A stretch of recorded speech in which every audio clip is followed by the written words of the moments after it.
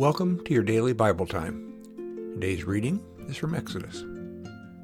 The Lord said to Moses, "Come up to me on the mountain and wait there, and I will give you tablets of stone with the law and the commandments, which I have written for their instruction." So Moses set out with his assistant Joshua, and Moses went up into the mountain of God. To the elders he had said, "Wait here for us until we come to you again, for Aaron and Hur are with you. Whoever has a dispute may go to them."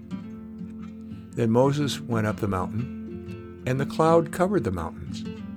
The glory of the Lord settled on Mount Sinai, and the cloud covered it for 6 days. On the seventh day he called to Moses out of the cloud. Now the appearance of the glory of the Lord was like a devouring fire on the top of the mountain, in the sight of the people of Israel. Moses entered the cloud and went up on the mountain.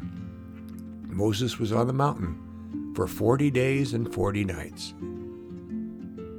Moses came down from Mount Sinai, and as he came down from the mountains with the 2 tablets of the covenant in his hand, Moses did not know that the skin of his face shone because he had been talking with God.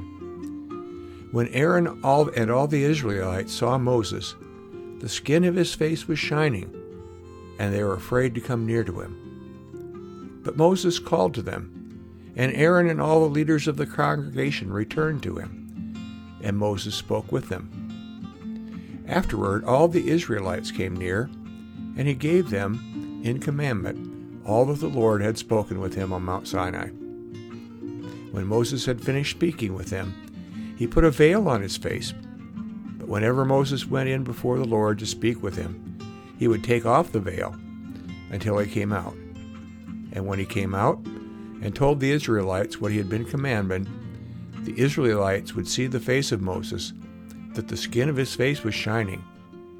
And Moses would put the veil on his face again until he went to speak with him. Here ends the reading.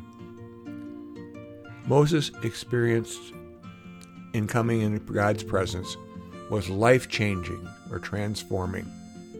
When he came down from the mountain, his face glowed so brightly that others couldn't look directly at him. When we encounter God's being in our lives through experience or through Scripture, we too are changed or transformed. That change may be hard for others to accept, but we live out that new persona. Watch for how God is changing your life.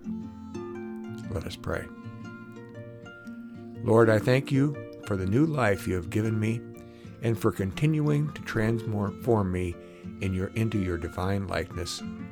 Amen.